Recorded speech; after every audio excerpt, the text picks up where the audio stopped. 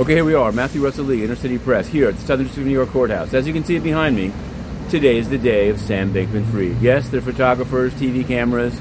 He's coming in to argue his motions to dismiss. He's not going to argue, of course. His paid counsel are going to argue it.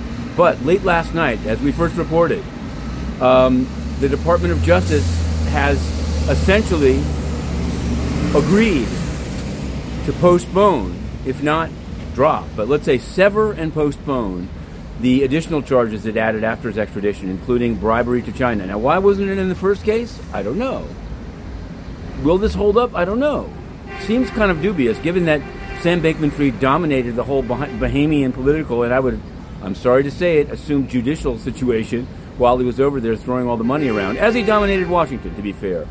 But in any case, 10:30, we're going to be covering it and quite close. In the afternoon, still on the crypto theme, Kwon's company and the SEC are going at it. Motion to dismiss. 2 p.m. in front of Judge Rakoff. We'll be covering that. 2 insider trading cases. The U.S. versus Brijesh Goel case is coming to a close with Niranjan, the cooperator, on the stand.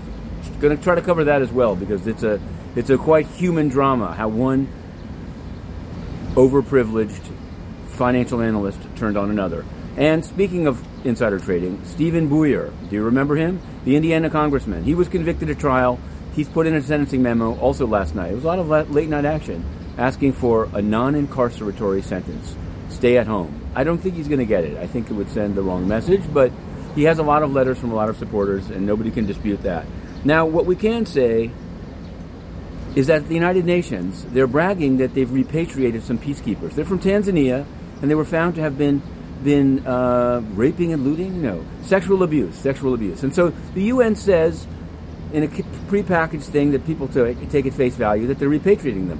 What about all the other cases? We've asked about dozens of new cases. Antonio Guterres has answered not at all, totally corrupt, covering it up, global sex trafficker, banning the press. To be continued.